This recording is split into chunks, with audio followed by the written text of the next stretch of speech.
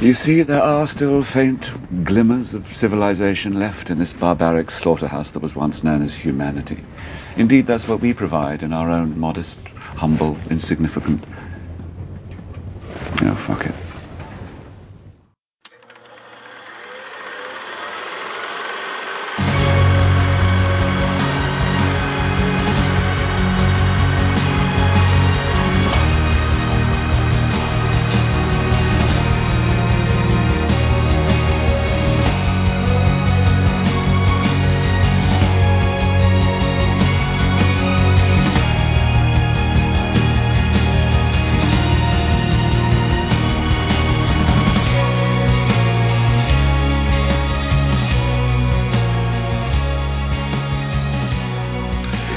Speaking of gamble, watching Wes Anderson movies.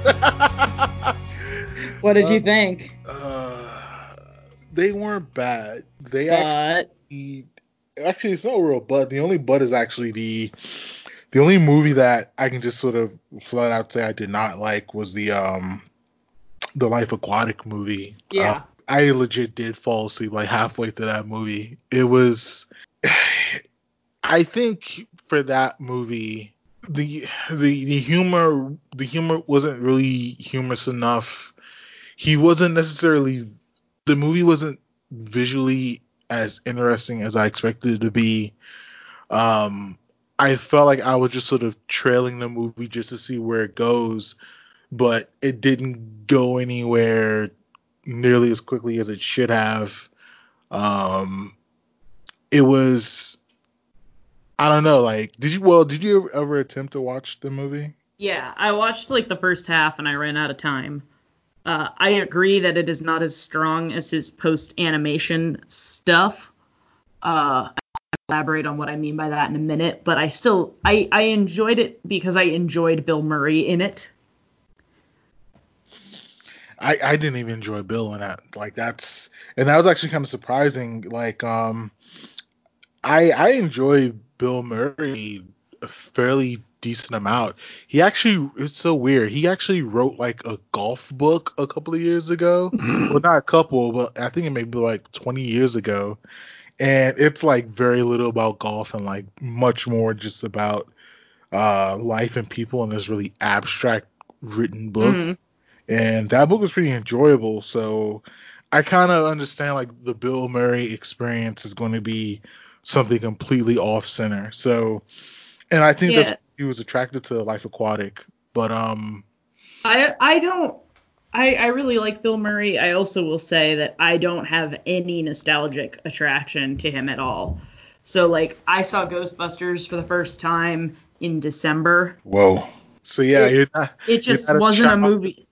You're not a child of the 80s. Like, that's the whole thing. Like, from Scrooge movies, Groundhog Day. But also, like, they're just not, and this is not a dig at all on my upbringing, so I apologize if it sounds judgmental, but, like, that's not the movies that, like, my family and I grew up kind of communing on together. We have a copy of Scrooged in the basement. I've never watched it because no one was ever really excited to watch it.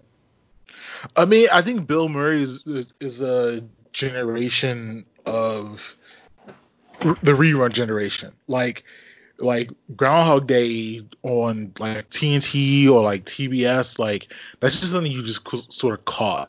And there was nothing that, depending on how much you lived on TV, like during like the mid 90s, like early 2000s, like you can just sort of catch things. Like, Bill Murray wasn't someone that my parents or even my friends, in honesty, put me on. It was something that like I used to constantly watch like cable, and so I'd watch Groundhog Day, if I had to estimate, at least 24 times. I never owned it. I never even I never saw it in a movie theater. It was just something I was just sort of constantly on. The only movie of Bill Murray's that I've ever bought was Lost in Translation, and that was like a $5 DVD bin pickup. Yep. I had I kind of I only heard of it like on a very fringe sort of level. I didn't like know anything about the movie at all. I just saw him sitting in a bathrobe on a bed, and I just said fuck it.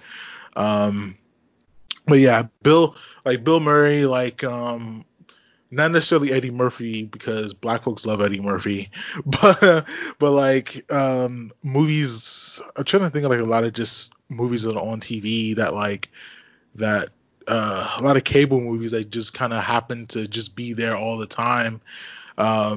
Now like the rerun thing isn't like reruns on TV, like that's just not a real thing anymore now because well one, like most people just sort of cut the cord. Like I haven't had cable, like real cable, and I I think the last time I had real cable was like 2013.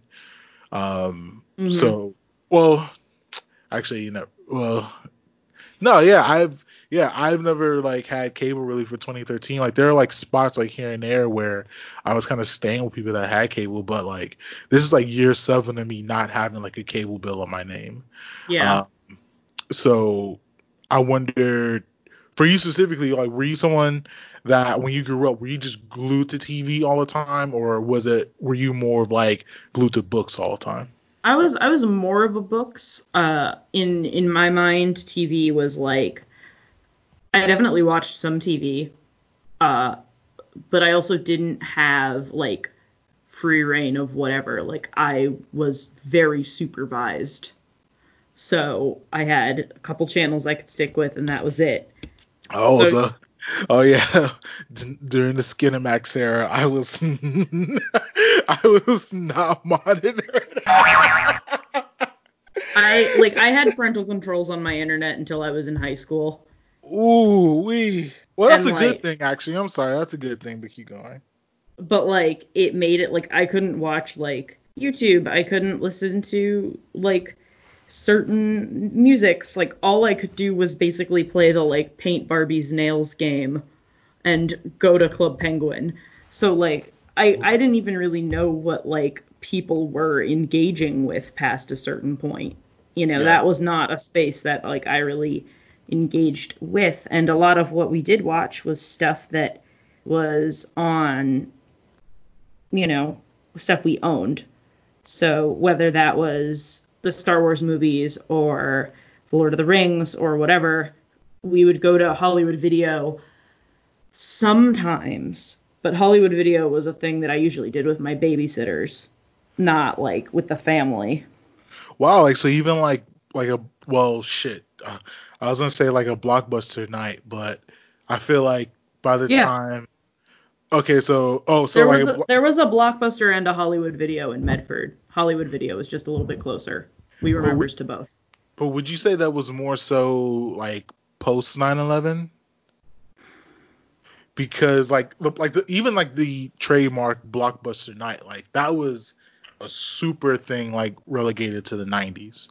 And so like yeah, like a Blockbuster night was like a real thing. Like we would go in, like try to find maybe one or two movies, maybe like a video game or two to rent, which was super clutch back then. Hmm. Um Even, and it was kind of expensive, but like we would try to do a thing. It wouldn't necessarily be a set like every Friday we're trying to go to Blockbuster, but we would like whenever me and my mom and my dad were all living together, um, we did actually try to do that fairly frequently. Honestly, I would say like every 2 to 3 weeks, nothing even longer than that.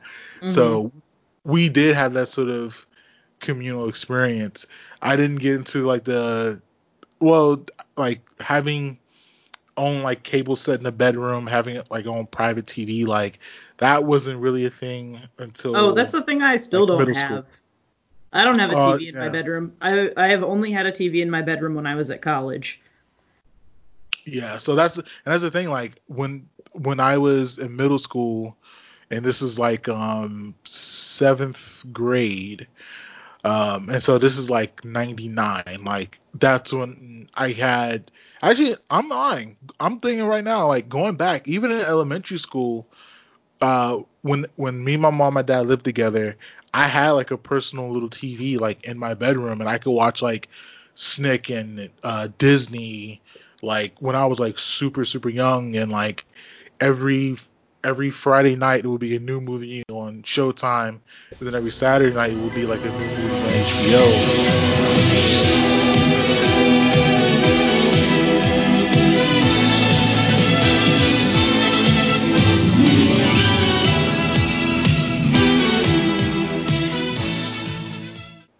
We When got HBO when I was in college. ooh yeah. Like Yeah, like, we had like basic cable, we had like a slightly more advanced package, but we did not have HBO. We did not have we that was not a thing. I still don't have a television in my room. I'm 22. yeah. Uh, Yeah, like I think that's just sort of I guess the difference of the whenever like video really sort of blew up in America, where you don't have to go to the movie theaters every time, like, and also the communal aspect of having the TV in a living room, like that wasn't necessarily everything. Like we had like personal TVs in our bedroom, and that was sort of the I guess really the start of like my just sort of being glued to TV, because I had free reign to watch anything I wanted. And yeah, like it's funny. I was actually thinking about this like a couple of weeks ago. Like now, like I don't have a TV in my bedroom, but at the same time, like I'm like always in my living room anyway. mhm. Um, when I was living with someone, like we never had like a TV in the bedroom, but we always hung out in the living room anyway. So yeah, like the sort of going, it's funny, like I was a kid who, from basically when I was a kid up until I graduated high school, I was someone who had access to cable television and also my own private TV, my own private VCR, for the very most part. When I graduated and went to college, it sort of went on and off. Like for all the time I was in college, I think I really only had cable like freshman year in the dorms, and like for like maybe 2 or 3 years other than that. But like for the most part, when I turned 18 until now, which I'm 34, like I haven't had cable for longer than like 6 years in total. Mhm. Um, so yeah, it is kind of funny, like being glued to like growing up with cable and then now cable not being like in my life at all. Like I never would have thought like that would have ever happened before. Mhm. Yeah, so I definitely think that affected how I communed with movies. I think the communal aspect of movies is I thinking about it, like I think the communal aspect of movies is super enjoyable, but for the most part, um, I can only really imagine only a handful of times of being in someone's like house or someone's living room and like a bunch of us watching something together, like more than like 3 or 4 people. I'm talking maybe like 5 or 6 people huddled up like around the TV, like other than for like a sporting event. I can only remember a handful of times of doing that like in someone's house. But for the movie theater aspect of it, like that's something I always enjoy, like especially getting into Star Wars like in my adulthood, and then the new movies coming out like in the theaters, and like seeing people nerd out over that, like and sort of like cosplaying and like having like laser sword fights like before the movie starts, like that was actually really enjoyable. They outlawed like people wearing masks in movie theaters out here, so when I moved out here and the Star Wars films came out, like I lost that experience, which really fucking sucked. But when I was still living in West Virginia, they weren't doing that. So I call like Rogue One and I call it Episode 7, and then people were still cosplaying for that, and I fucking loved it. It was so fun. Yeah, Um, I cosplayed for the Rogue One premiere. nice. Would you Uh, would you dress as? I have a really nice Rey costume. Ooh, nice. Episode 1 specifically, and it was custom made to go with my skin tone, so it's like a little more lavender toned than it is in the movie, but like it kind of works for me because I'm not exactly Daisy Ridley colored. I think you guys are about the same. I don't know. She's got different undertones, so the more yellow kind of colorway of her outfit works better for her. Oh, I don't know what undertones are, girlfriend. I'll go with it though.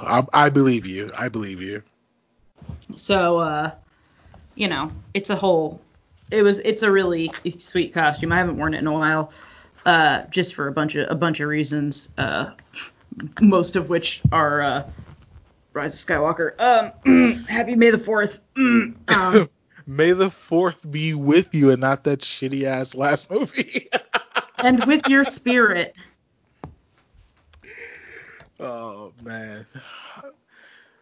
Are we gonna? I know you said you're gonna watch Skywalker in the near future. Yeah. And I said I was gonna wait until December. If it helps, I wrote a 1,000-word paper about that I haven't posted yet because I'm not done with it yet, but about Mr. Abrams. Oh shit. Did you decide of where you're gonna post that yet? I mean, it's going on my. I'm gonna send it to the editor of Nerd Caliber and just be like, hey, do you want this? And if he says yes, I do, then I'll post it there.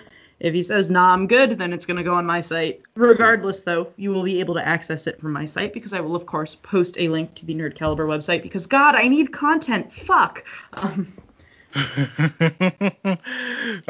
Yeah, we all need content either to make it or to consume it, so I definitely hear that, man. I haven't written very much beyond like my Letterboxd reviews, and I didn't post anything this last Sunday, yesterday, but I'm trying to get a feel of pieces I want to write about. Um, like editing the podcast, not only ours, but like the last two podcasts I've done with Kellen. Um, I found like that's like been my creative outlet, but I I want to write about something, but I'm getting like ideas for music to write about. I was thinking about writing about my time in quarantine, but I don't know if I really want to get like that depressive on my website. Well, actually, the funny thing is, it's not really, to be frank, like it's not all depressing. It's like a sort of mishmash of both, honestly. But I'm still at least trying to think about things I actually want to write about. Because I have a real hard time of writing like while in my house. Like I have to be out. Like I have to. I just have to be outside of these walls to like write. So I still need to write like for stuff I want to post publicly. Yeah. So I'm really trying to figure that out. Yeah, I feel that, honestly. I've literally been setting up a chair on my front steps and doing a lot of my writing out there. Yeah. I've also I've made it a point to learn or to make something new, whether that is learning chords for a song or writing something or, whatever. That's been, I think, helpful. So you said you had no inkling to go back to Life Aquatic at all? No. Like, I'll finish it at some point, I'm sure. I just ran out of time today. So basically, we were going to cover Moonrise Kingdom, Grand Budapest Hotel, and the Isle of Dogs. So, kind of your first thoughts. Did you watch these like concurrently, or did you? Well, I guess you watched Grand Budapest Hotel. I did before rewatch these other it. Two movies. So for this, I actually started with Isle of Dogs because that was the one I had not seen yet. Okay. So I watched that first, then I watched Moonrise Kingdom, then Grand Budapest. Okay. All of the three movies, is Grand Budapest Hotel still your favorite? Yeah, but I think that both of the other films are excellent. Like I genuinely really enjoy them, and I think they're both really good. And I had such a wonderful time watching Moonrise Kingdom. last night. Like my dad and I just sat down together, we had a glass of wine each, and just watched the whole movie in one sitting, and it was very pleasant. I forgot how much I really liked it. I haven't seen it nearly as many times as Grand Budapest. That may be because I don't have a digital copy of it. What are some of the things about Moonrise that stand out to you that you are really attracted to? Wes Anderson's modern style, to see how films that he made kind of before that and then after that. One of the things that I noticed is that his cinematography is almost completely different. I find tracking shots that are very symmetrical and even and clearly on a crane very welcoming.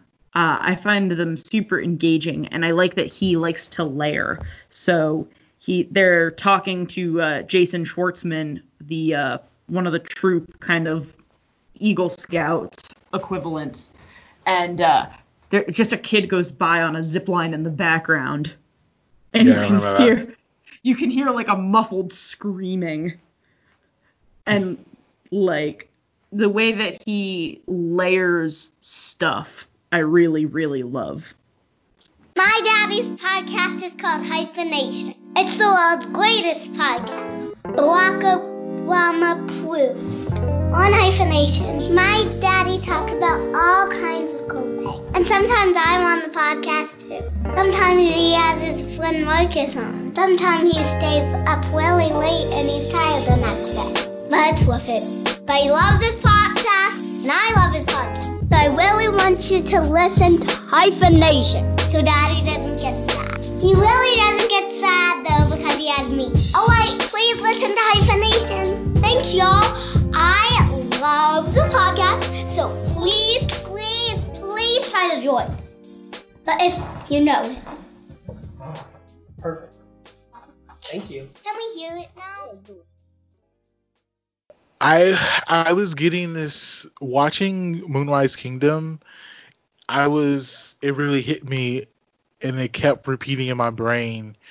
Like, this is like this is a wet dream for someone who has OCD. Mm-hmm. Like, every line and every like horizon and like point of view, like everything tries to be symmetrically perfect at all times.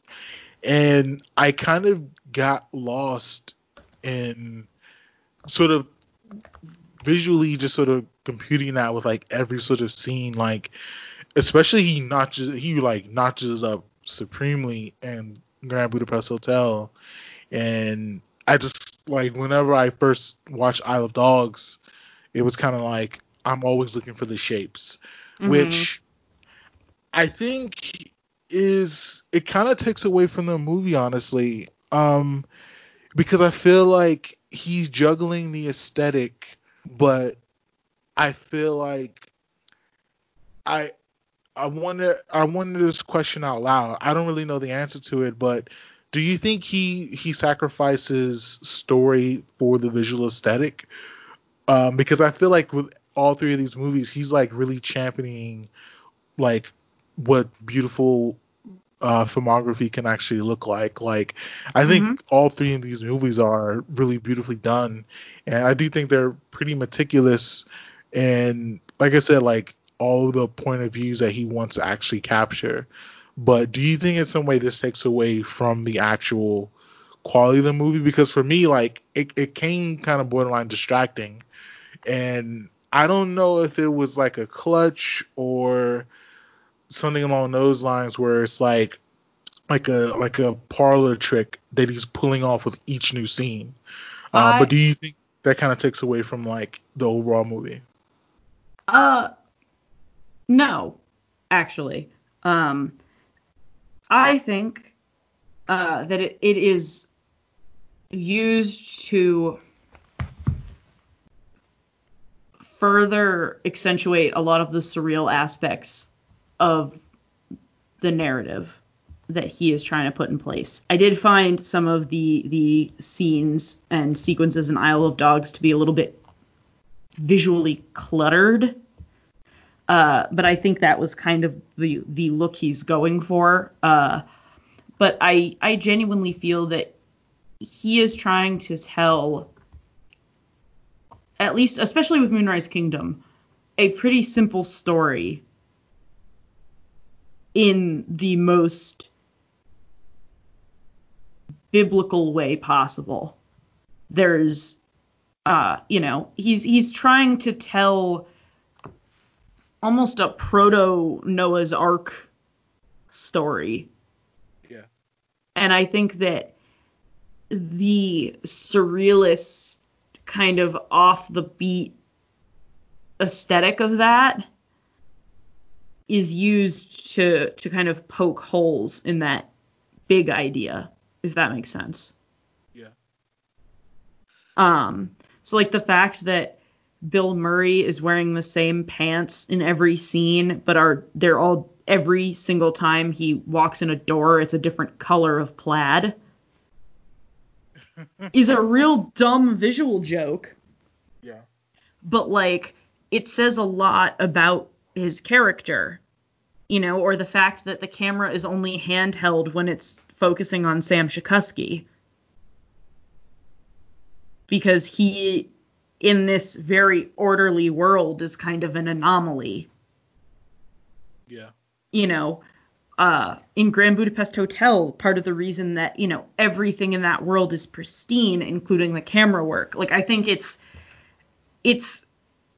adding to the narrative in a lot of little subtle ways, but I also think that it is definitely, like, an adjustment. Does that make sense? Like, you, as a viewer, have to, like, kind of focus in on the fact that he is trying to make stop action animation with real people.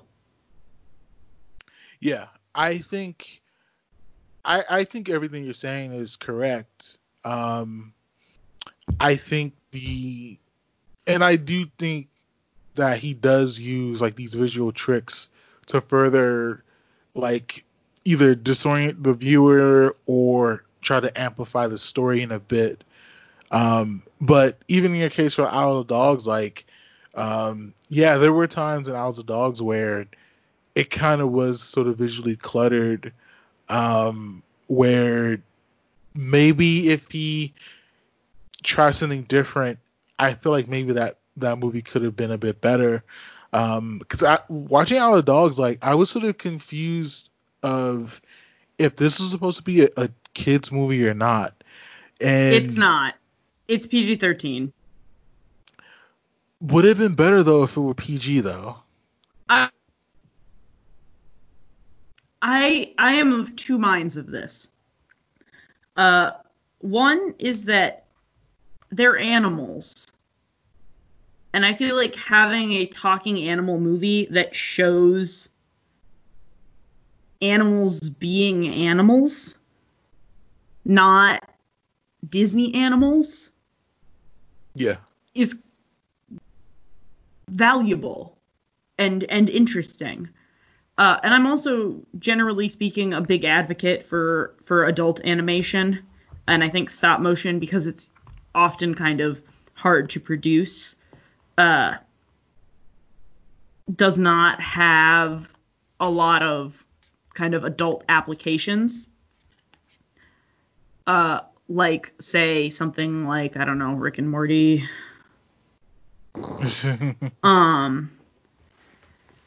I guarantee that I'm going to get more hate for disliking Rick and Morty than any other hot take I ever put out on this show. But anyway, so... No, Rick and Morty is not that good. And people can like it. That's if you like it, you like it. I don't have to like that shit. I don't like that shit, basically. Me neither. In my mind, though, like Isle of Dogs perhaps is so cluttered and so messy as a movie because it is trying to show people through this kind of very simple lens that life is often messy, and pretending that animals aren't animals isn't going to make them act like you want them to. I agree that, having fables, it can be very powerful. I don't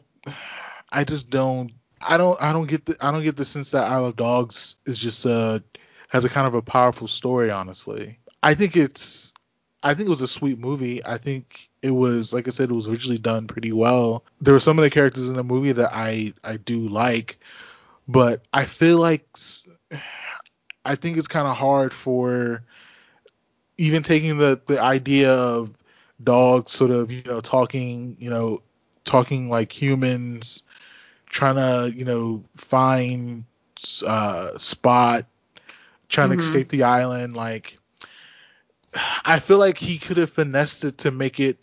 I think he could have finessed that to make it a children's movie, but a better version of the movie.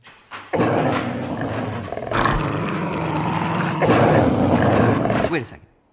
Before we attack each other and tear ourselves to shreds like a pack of maniacs, let's just open the sack first and see what's actually in it. It might not even be worth the trouble.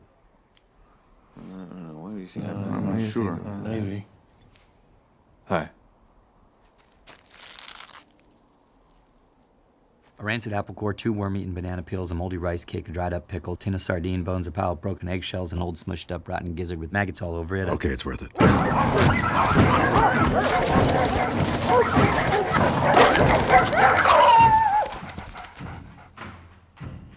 Get out of here and don't come back.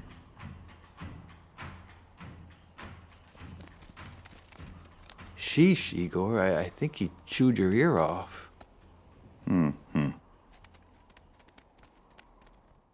There's like total like violent parts where you do see blood, you do see violence.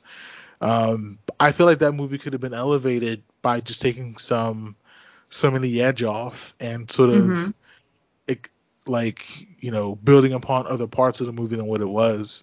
I saw on Letterboxd she gave it a 3.5, right? Yeah.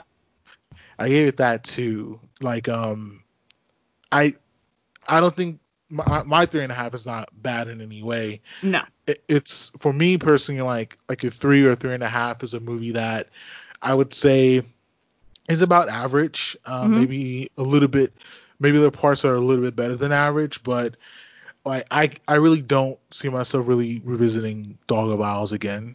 That's not something that I see myself really seeking out to watch again. But I do say that like Grand Budapest Hotel, like if I do see that on like Hulu or HBO Go, like that is something that I would take time to watch again. Moonrise Kingdom, which I think of the 3 movies that we watched, I think Moonrise Kingdom is probably my favorite of the 3. I really like. I think his relationship with young boys and them finding love is a little bit interesting. I wrote one note for Moonrise Kingdom that's kind of, I would say, in that vein, and it is, God, Sam is really fucking insufferable, but you can tell that the narrative loves him.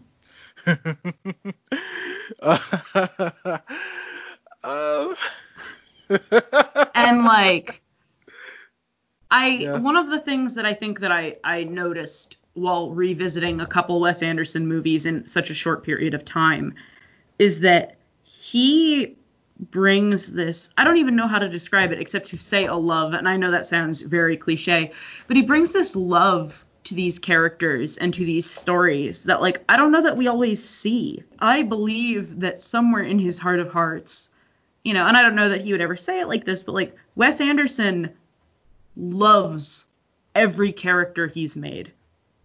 I could see that. And you can, I think, really feel it. I can see that. Even like, I'm trying to think of like, even Tilda Swinton in Moonrise Kingdom, who's only in it for like maybe the last 15 minutes or so. Yeah. Like, you can tell he loves her. And it's really like every single khaki scout, I guarantee, he has a backstory for, he has this care for. It kind of almost reminded me of Wendy a little bit, where it felt like every character in that movie had a really strong connection to the director's heart. And I think that, to me, is really almost intoxicating. Keep going. I feel like he doesn't cast a lot of judgment, especially in Moonrise Kingdom. Yeah, like, because even nobody's we the have, bad guy.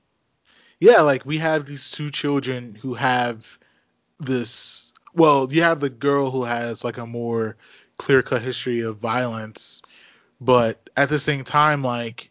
But it's kind of implied that the violence only started when she found out that her mom was having the affair.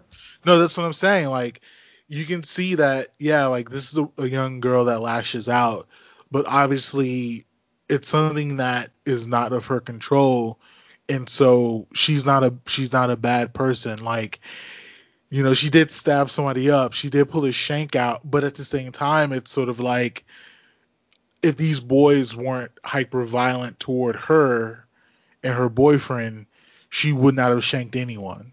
Mm-hmm. So there's no real judgment in that. Yeah. So even the parents, that scene where Frances McDormand and Bill Murray are lying next to each other in bed, like, and I think that being cooped up inside has made me a little bit more emotional about things I wouldn't necessarily normally get emotional about. But when they're lying in their Lucy and Ricky beds on the other side of the room from each other, and she says, you know, we have to be better. We're all they have. Which of the injuries are you apologizing for specifically? Specifically the ones that still hurt. But neither of them are the villain. Like, they're still two concerned parents who are trying to do right by their kid, and Wes Anderson loves them. You know, Bruce Willis, who is trying to, you know, who is upset that this affair is ending, but still adopts the kid, and, you know, objectively, right, he's the homewrecker. A lot of narratives would probably cast him in a little bit of a shitty light, or Frances McDormand in a little bit of a shitty light. And it cast them as sad, sure, and lonely, and maybe even desperate, but there's no question of if that makes them good or bad. And I think that's something that I love in a narrative. Yeah, different movies and different directors, they would sort of make a sort of big thing of, like, you know, this woman having an affair with this lonely cop. Like, that would be like a branch onto itself, but Wes Anderson's not really interested in that. Right, and like there would be a judgment. There's always a moral judgment. Yeah. You know? And that doesn't exist here. Also, just on a small level, the Camp Ivanhoe music layers up on that Benjamin Britten that they used as Susie and Sam's leitmotifs really nicely. So all of the rests in the Benjamin Britten piece that they use have that little trumpet trill in there. And they don't sound good together. And I kind of love that. And this is kind of what I mean when I say, like, I feel like he's not really passing any judgment. It's like, they don't sound good together, but it's what they want. You know? I love that there's a lot of moments of male vulnerability in his movies. Actually, one of my favorite scenes in Moonrise Kingdom is when Bruce Willis he's fixing the sausage for the boy, and, like, he's just basically saying, you know, he's admitting some of his, you know, things that grown men don't typically want to admit, like how they, you know, handle things, like, incorrectly, like they're not the smartest. I really like that scene a lot. I was really fond of the earnestness that Ed Norton got to have with that little scene on the boat. Yeah. Where he sits down with Sam and says, like, I am sorry, I didn't have relevant context, and, like, I feel that I may have treated you poorly because I didn't know. And even when all of the khaki scouts get together and say, like, wait a minute, like, we didn't like him, but, like, we didn't know, and also, Jesus Christ, they might freaking lobotomize him. I really like that this movie values learning. Yeah. And I think that makes it such a powerful kind of still childlike and childhood narrative, but a very adult one at the same time. I feel like people forget that it's okay to change their opinions when they get new information. People, I think by the time you hit adulthood, people kind of forget that lesson. I also really love when Sam says to Susie, after Susie says, like, I always thought orphans' lives had more meaning. I love you, but you don't know what you're talking about. I always wish I was an orphan. Most of my favorite characters are.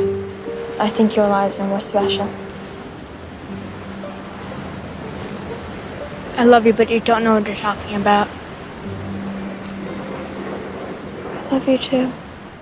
Is like such a, like, that's a line I need to employ more.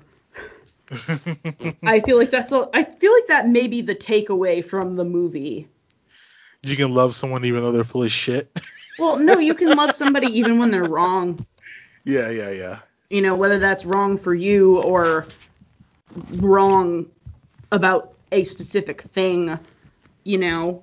I really, really liked this movie.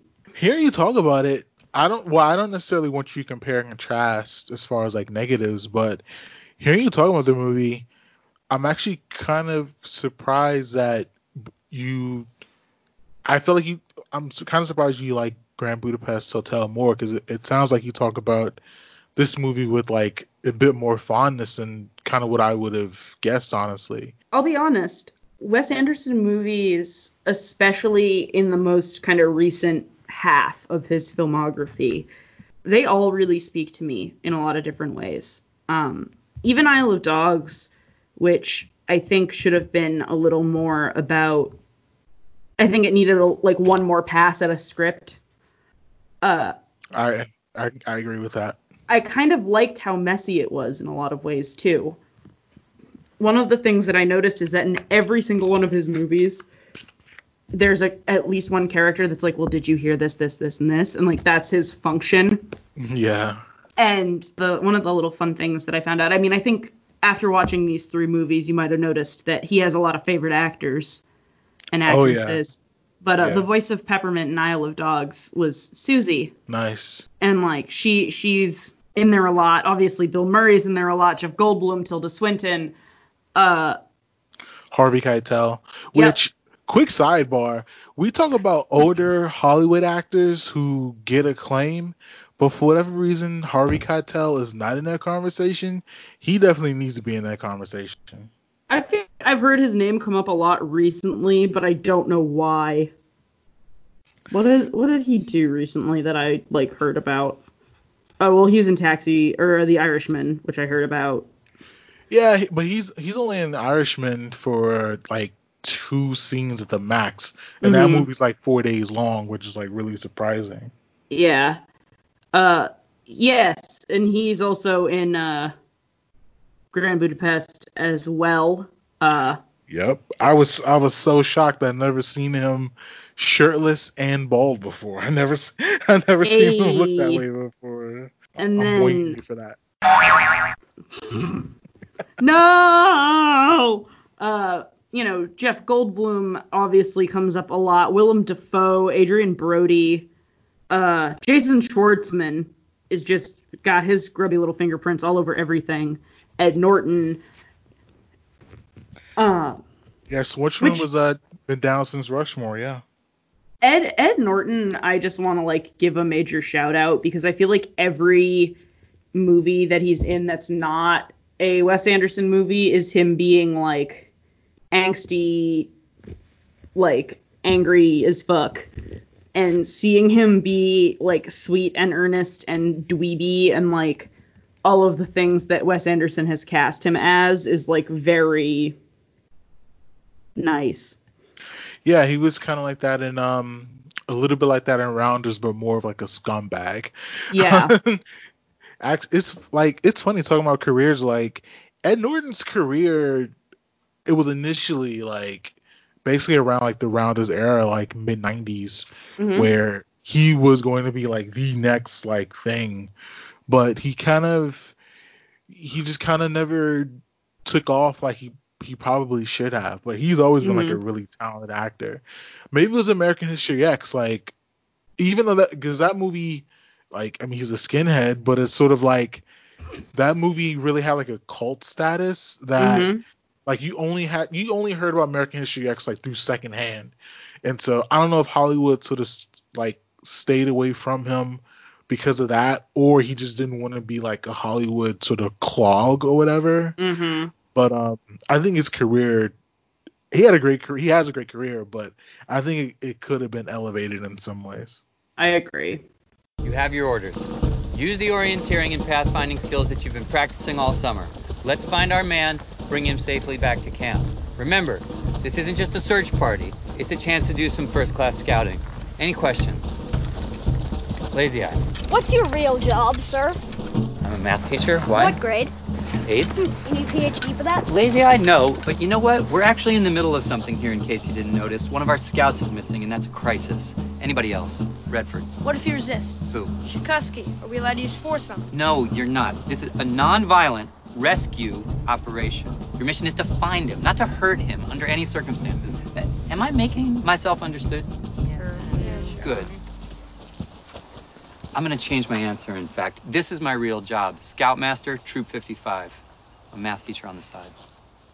So I'm really fond of Moonrise Kingdom. But I think that Grand Budapest Hotel is still my favorite. I don't know that I would necessarily say that it's better.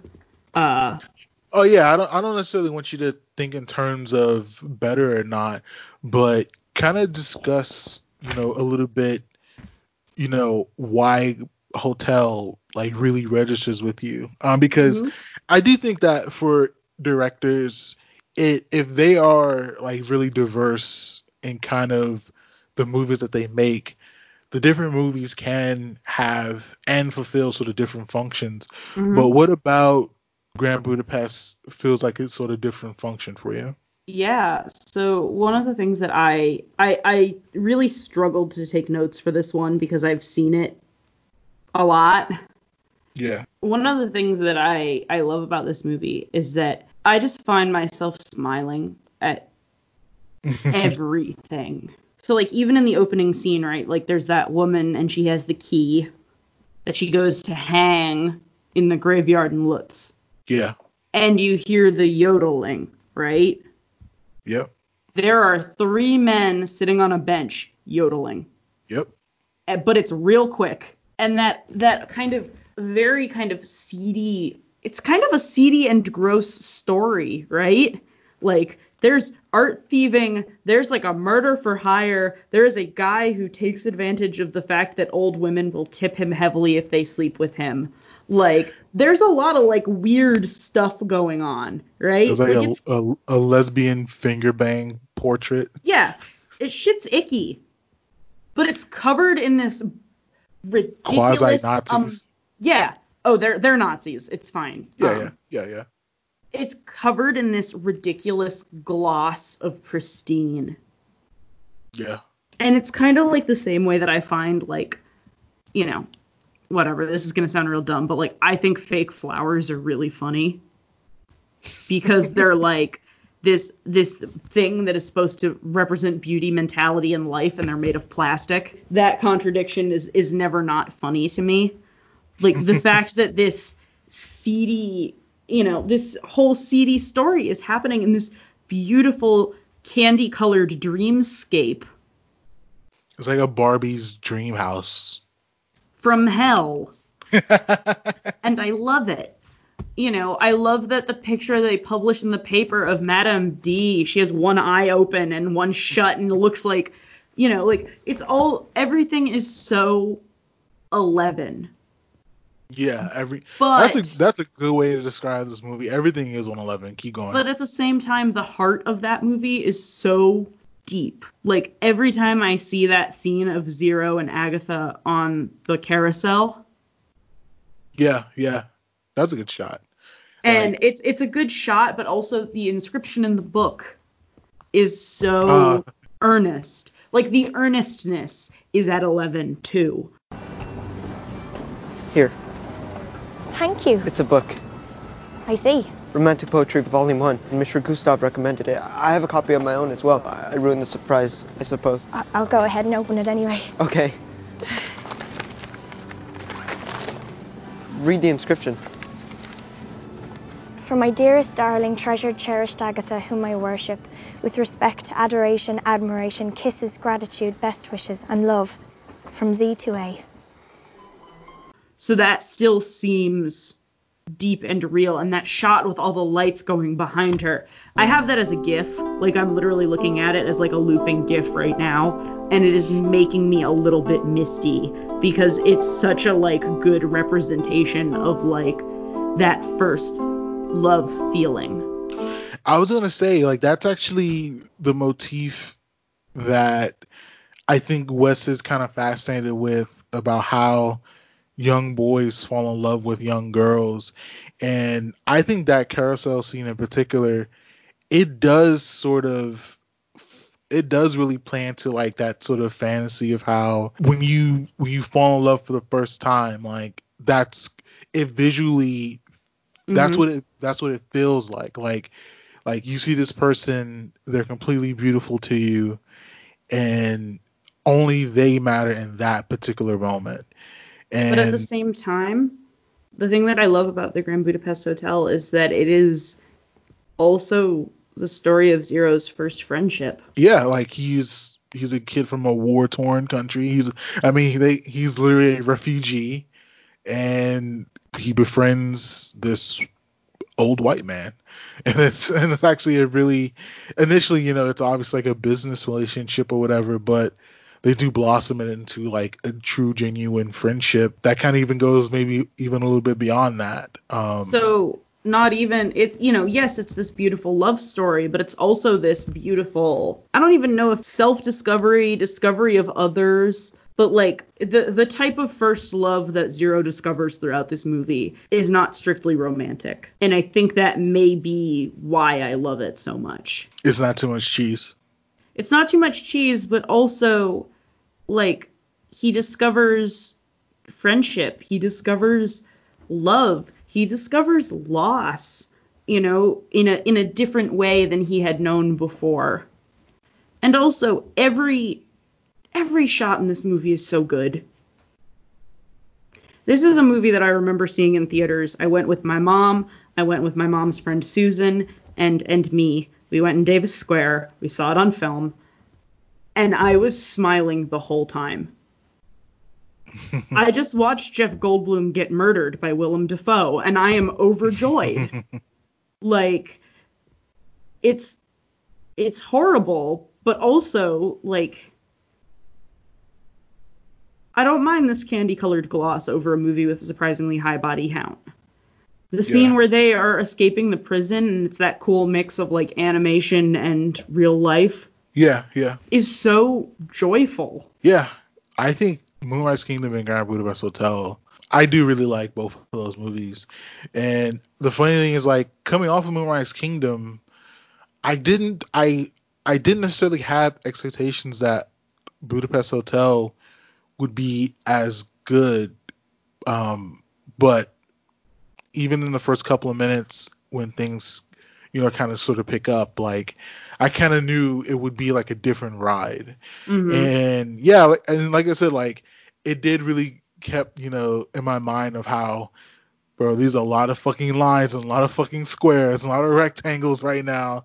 And like, he's obviously like achieving this artistic feat in geometry. Mm-hmm. But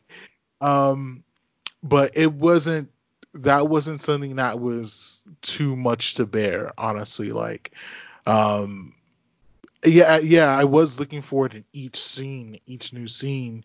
And I think maybe that's kind of my perception of why Isle of the Dog isn't necessarily, in my mind, as good as other two movies, because I came off looking at those two movies, and now this other movie is doing kind of the exact same thing.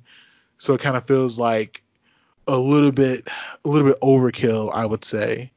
But in Moonrise Kingdom and in Budapest Hotel, like it wasn't overkill at all. Like, Mm-hmm. like I'm pretty sure if I watched Budapest Hotel like tonight, I would still feel like very positive about it in ways that I don't necessarily think I would feel very positive about Isle of Dogs. Hiya, Puddins. It's your girl, Holly Quinn, a.k.a. Dr. Holleen Quinzel, here to tell y'all about It's Like a Podcast or whatever.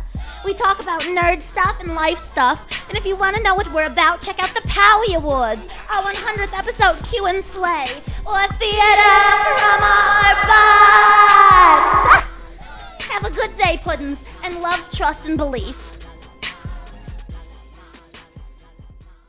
One of the things that I have found is that every time I watch Grand Budapest Hotel, I find something else that I love about it. A little attention to detail that I didn't notice before, or a little, camera movement that I think is wonderful. Like What's for something instance, new? What's something new that you just either fell in love with or like re-fell in love with again?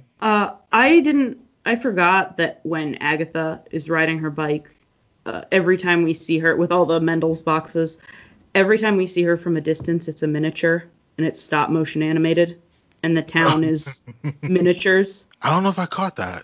There's no town. The town that surrounds the Grand Budapest Hotel, there's like one set of a street and a newsstand, and every other time you see it, it's in miniature with animation. Okay. And like, I think that's what allows this to be a kind of ridiculous, beautiful fairy tale moment throughout. Yeah. And even like when they successfully break out of jail and Monsieur Gustave is upset with Zero about forgetting the perfume. Yeah, in the car. Yeah. That's like the prison, yeah. It's such a big blow up over nothing. But, I mean, man's got to smell good. He just came off the pen. You got to impress. Yeah, but I also, like, I get why he was upset. I get why Zero is confused as to why he's, like, every little interaction pays off. Yes. And that moment later on where he gets choked up talking about Agatha while talking to Jude Law, which I still think is amazing. And yeah, says, that was really good. That was a really good scene.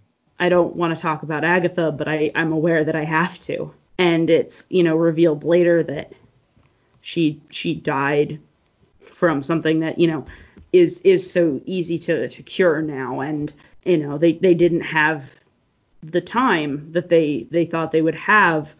You see that hope slow down. Yeah. It still doesn't stop, though. The way that Zero in the bath when he is an adult says, I know and admire your wonderful work. It's still there. Joy is still there.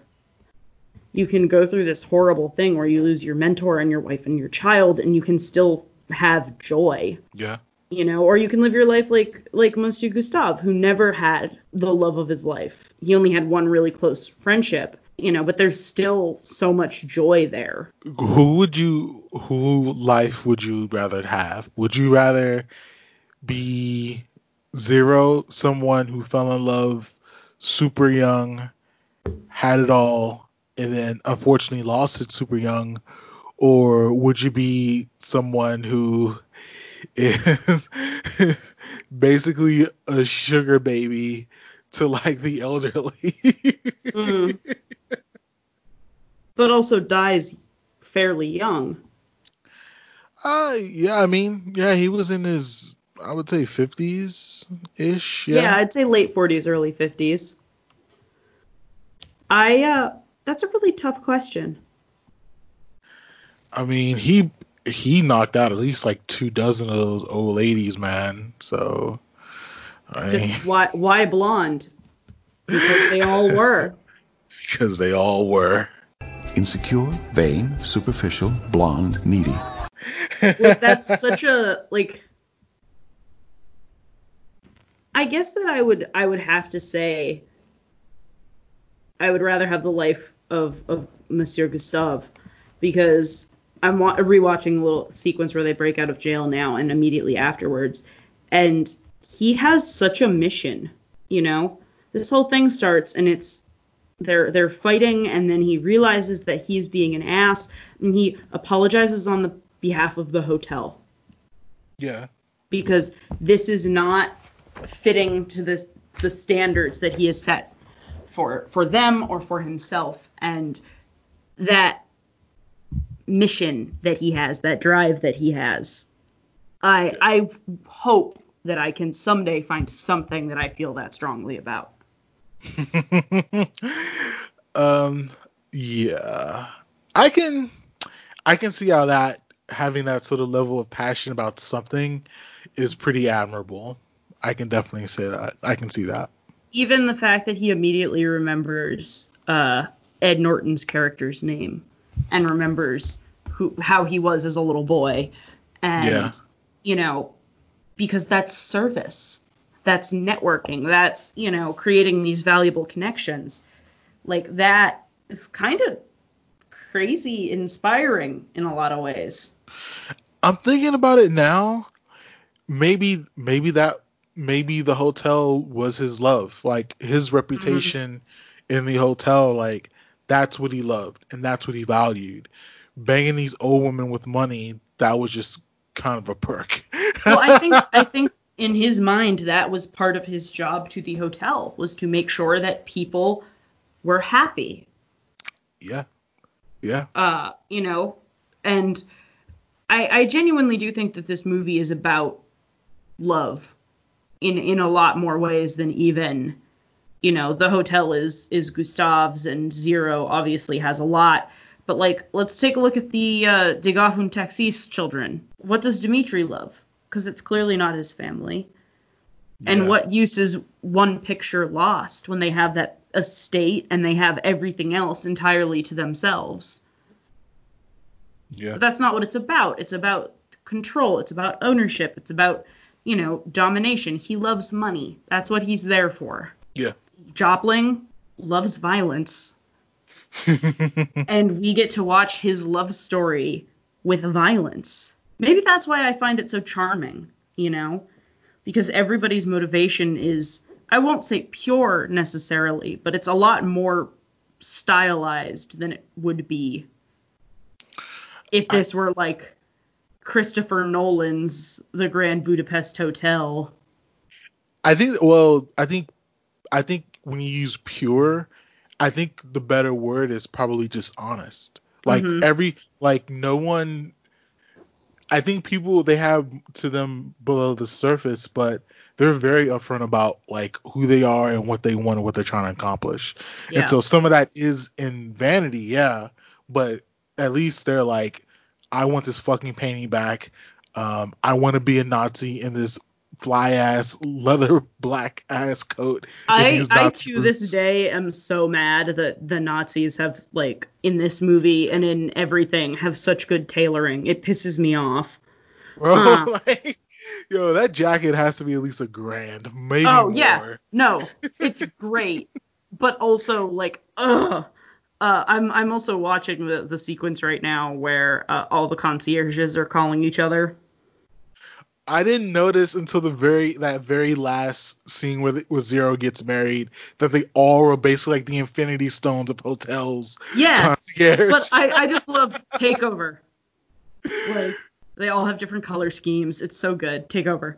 It's a really good movie, man. Like, it's, like I said, like, it is a movie that I would probably actually enjoy more on the rewatch, and I really enjoyed the first watch of it. So there is a lot to extrapolate from Grand Budapest Hotel. Yeah. What from the 3 movies though, and I'm guessing maybe it's probably going to be maybe just between Moonrise Kingdom and Grand Budapest Hotel, but who is your favorite character of these 3 movies? I think for me, it's easy. Gustav. Like, Gustav is my guy. That is my guy. He might be mine too. Although I would like to give like a big nod to Agatha. Okay. I really love her. I really love I don't steal art, and I'm a baker. And he's like, you're a pastry artist. Like, I very much appreciate this degree of practicality that she has, but also this, romanticism that when at the end she is able to do this poetry about the two brothers, you know, or her willingness to be brave. Yeah. I really appreciate. I think Gustav might be my guy because there's that moment where he's like, and grab a bottle of the Brut so we don't have to drink that cat piss they serve in the dining car. And I was like, yeah. Man, I do agree with you that it is pretty noble to really be committed to something beyond yourself. I do think that he does love that hotel and his job, and he takes it very seriously.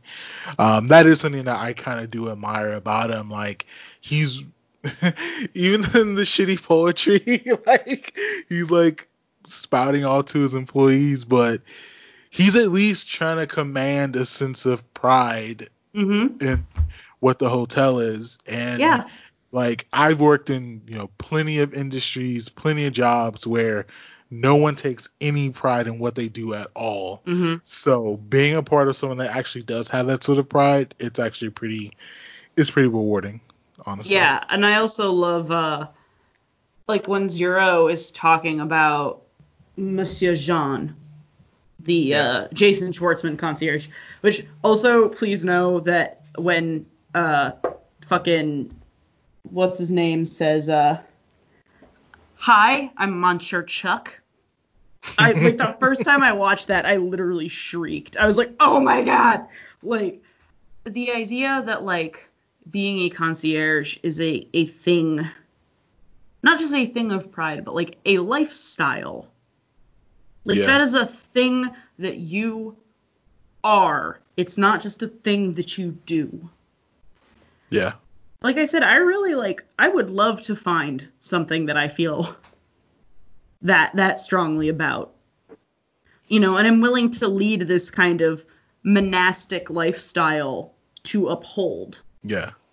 You know, I think we're all searching for that, honestly. Like, I don't think there's not a person that wants to be committed to, that doesn't want to be committed to anything. Like, even for people that, you know, they boast and say, I don't give a fuck, you know, I'm doing me, all that bullshit. Like, I think people are in search of, like, everyone is looking for something to be a part of in their life and to make their name in something. So, I know I am. Yeah. I will just say though, I really like Susie a lot in Moonrise Kingdom. I like everyone in Moonrise Kingdom a lot, but all right, you ready for some weird cat confessions time? Always ready, baby. Always. So I was pretty religious growing up. I was very involved in church.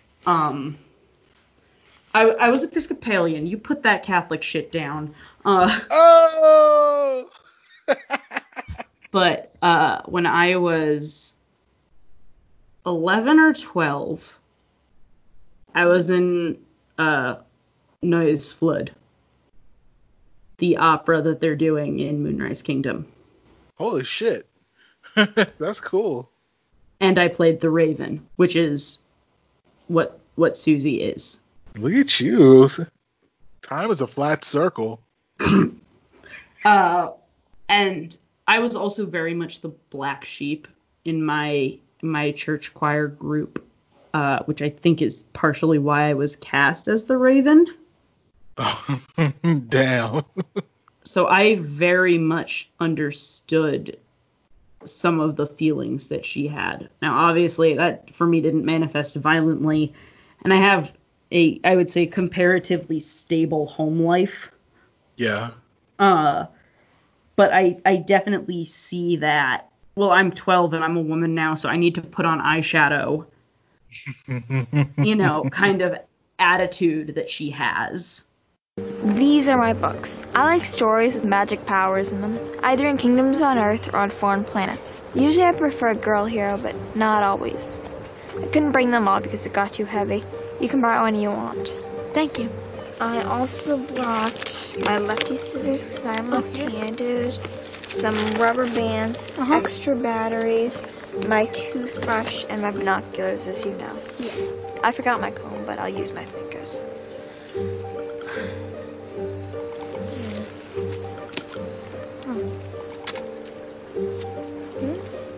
Wait, these are all library books. In my school, you're only allowed to check out one at a time. Some of these are going to be overdue.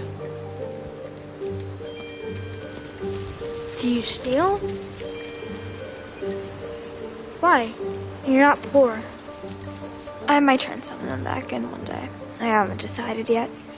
I know it's bad. I think I just took them to have a secret to keep. Anyway, for some reason, it makes me feel in a better mood sometimes. Are you depressed? How come? Well, I can show you an example if you'd like. But it doesn't make me feel very good. Anyway, I found this on top of our refrigerator. Yeah. And I don't think I've seen that as well represented in a film, maybe ever. Especially for someone that young. Like, yeah, I'm trying to think. You know, because that play acting at adulthood is a very real thing. And I think it happens in a more permanent way at a lot younger of an age for women, which is really unfortunate. But I really love the way that it is portrayed there. So even though she may not be my favorite, I really love it. And I appreciate that. And it is surprising to me that was able to come from a male writer and director. Because he co-writes his movies with one other man, doesn't he? Yeah. Because, like, I have an uncle who I love very much, but he used to give me a lot of advice about how to be like a young woman. Ooh. Which is, like, not a thing he has any experience with at all. Yes, I would say so. So the fact that, like, I would probably let Wes Anderson give me advice about, like, how to have been a young woman is, like, surprising to me. And even watching a couple of the moments where she's like, and you're in Sunday school shoes. And she's like, I am not. Like, I can walk. She's constantly kind of having to justify her worth, which is a very real thing that happens when you're a young woman. Unfortunately, yes. I also like that this is like a very small thing, but at the very, very end of the movie, she is wearing the earrings still. You know, the part that takes place like a year later, that little button. She's still wearing the earrings, which I thought was very sweet. He's still wearing the lapel piece when he gets to the cop car. Yeah. Mm-hmm. I think Grand Budapest Hotel is my favorite just a little bit more because, like, it has the line of, like, he gave her 5 dozen individually wrapped white tulips that all came in a box the size of a child's coffin. That was so weird. Like, those... As someone who has been very female presenting for a lot of my life and has really enjoyed a lot of very feminine things, but also will sit down and watch some wrestling or watch like a very kind of masculine movie, I really like that a lot of what happens in this movie is very masculine, but is aesthetically coded very feminine. I like a good blurring of a line. And I like that this movie isn't pink for girls or blue for boys. It's kind of purple for everybody. Yeah. Purple for everybody. I like that. That's a good note to end on, man. I don't have anything smarter than that. I know that much. You just gotta watch it a couple more times. I definitely see why that movie, and even in Moonrise Kingdom, Susie's character will be pretty important to you. I do think they are pretty good movies, man. I'm glad we did. Well, for myself, I'm glad I watched this instead of Rise of Skywalker.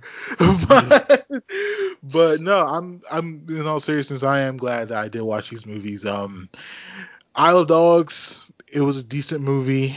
Like I said, I think it works better as if he commits to more doing like a children's movie, which, I mean, looking at his content, I mean, I think he can do it. I just don't think he really has. Actually, you know what? Well, I was going to say, Fantastic Mr. Fox is a really solid family film. Yeah, I was about to say, I don't know if he has interest in doing it, but for as much as he kind of values like boys and girls like sort of falling in love with each other and kind of like self-discovery, like I could really see him doing a good kids movie. Not saying like it's like Breakfast Club along those type of lines, but I mean shit, it could be honestly. Like I think if he tried to broach, kind of childhood in that sort of way, I think it could be pretty interesting. I'm not gonna lie. But Yeah. so you said he has a movie where it's kind of family oriented. You said Fantastic Mr. Fox. Yeah. It's based off the Roald Dahl book, and Mr. Fox is voiced by George Clooney. Okay. And it's very good. I really enjoy it. And that to me is where his kind of signature style really coalesces. Like it becomes like its own thing. It's Okay. not just like I like pastels. It becomes like this is my color palette for this movie. This is how the characters move. This is how the camera moves. In a way that is very defined. And now I think a lot of, I would say, avid moviegoers, because a lot of non-avid moviegoers have not seen very many of his movies because they aren't always wide released, feel is a very Wes Anderson style now. Yeah. So here's the directors that we've covered so far. So we've covered Christopher Nolan, we've covered George Lucas, Ridley Scott, Rian Johnson. Now we've covered Wes Anderson. Of these directors that we've covered, would you say that Wes is your favorite director of these? I'm not sure. Because I think that Wes has made my favorite movies, but I think that on a consistency basis, I think Rian Johnson is more consistent. Oh, okay.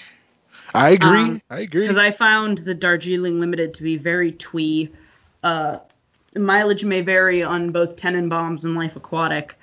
I happen to like them, but,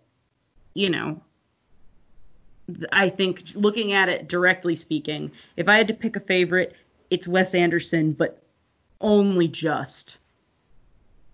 Also, while thinking about Knives Out, I can't help but notice that there are a lot of Wes Anderson-esque visual flourishes in that movie.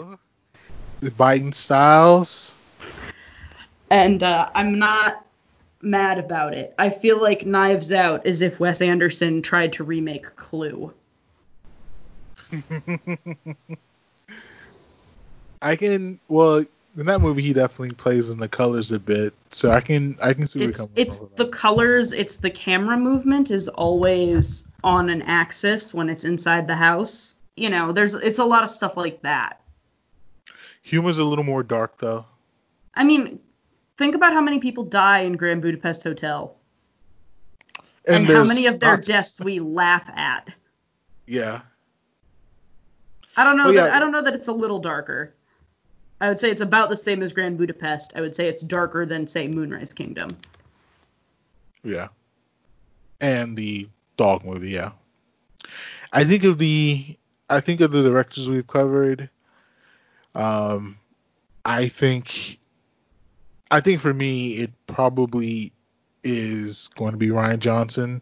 Mm-hmm. Especially, George Lucas. I'm sorry, buddy. I kind of want to watch American Graffiti though, because I feel like we may have shrifted George Lucas somewhat by only watching the prequels. If we watch American Graffiti, there's a movie that came around a little bit around the time as American Graffiti called Coolie High. Mm-hmm.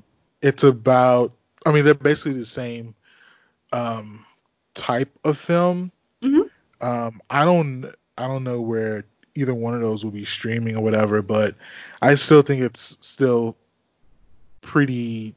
If we cover, I think we cover one because of the other, but I definitely be down to watch both of those films and like couple it with something else also.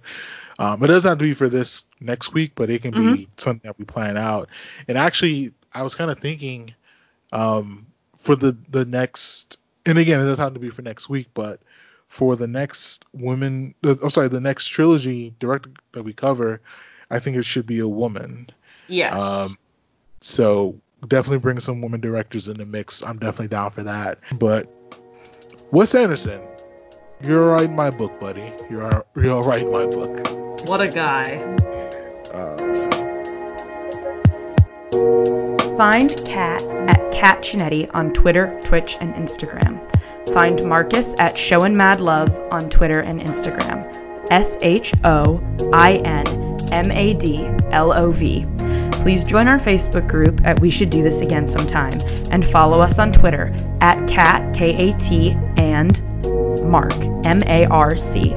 Read us at catseesmovies.tumblr.com and themarkrob, THEMARCROB.wordpress.com. Be sure to tip your waitress at Catherine Chinetti on Venmo.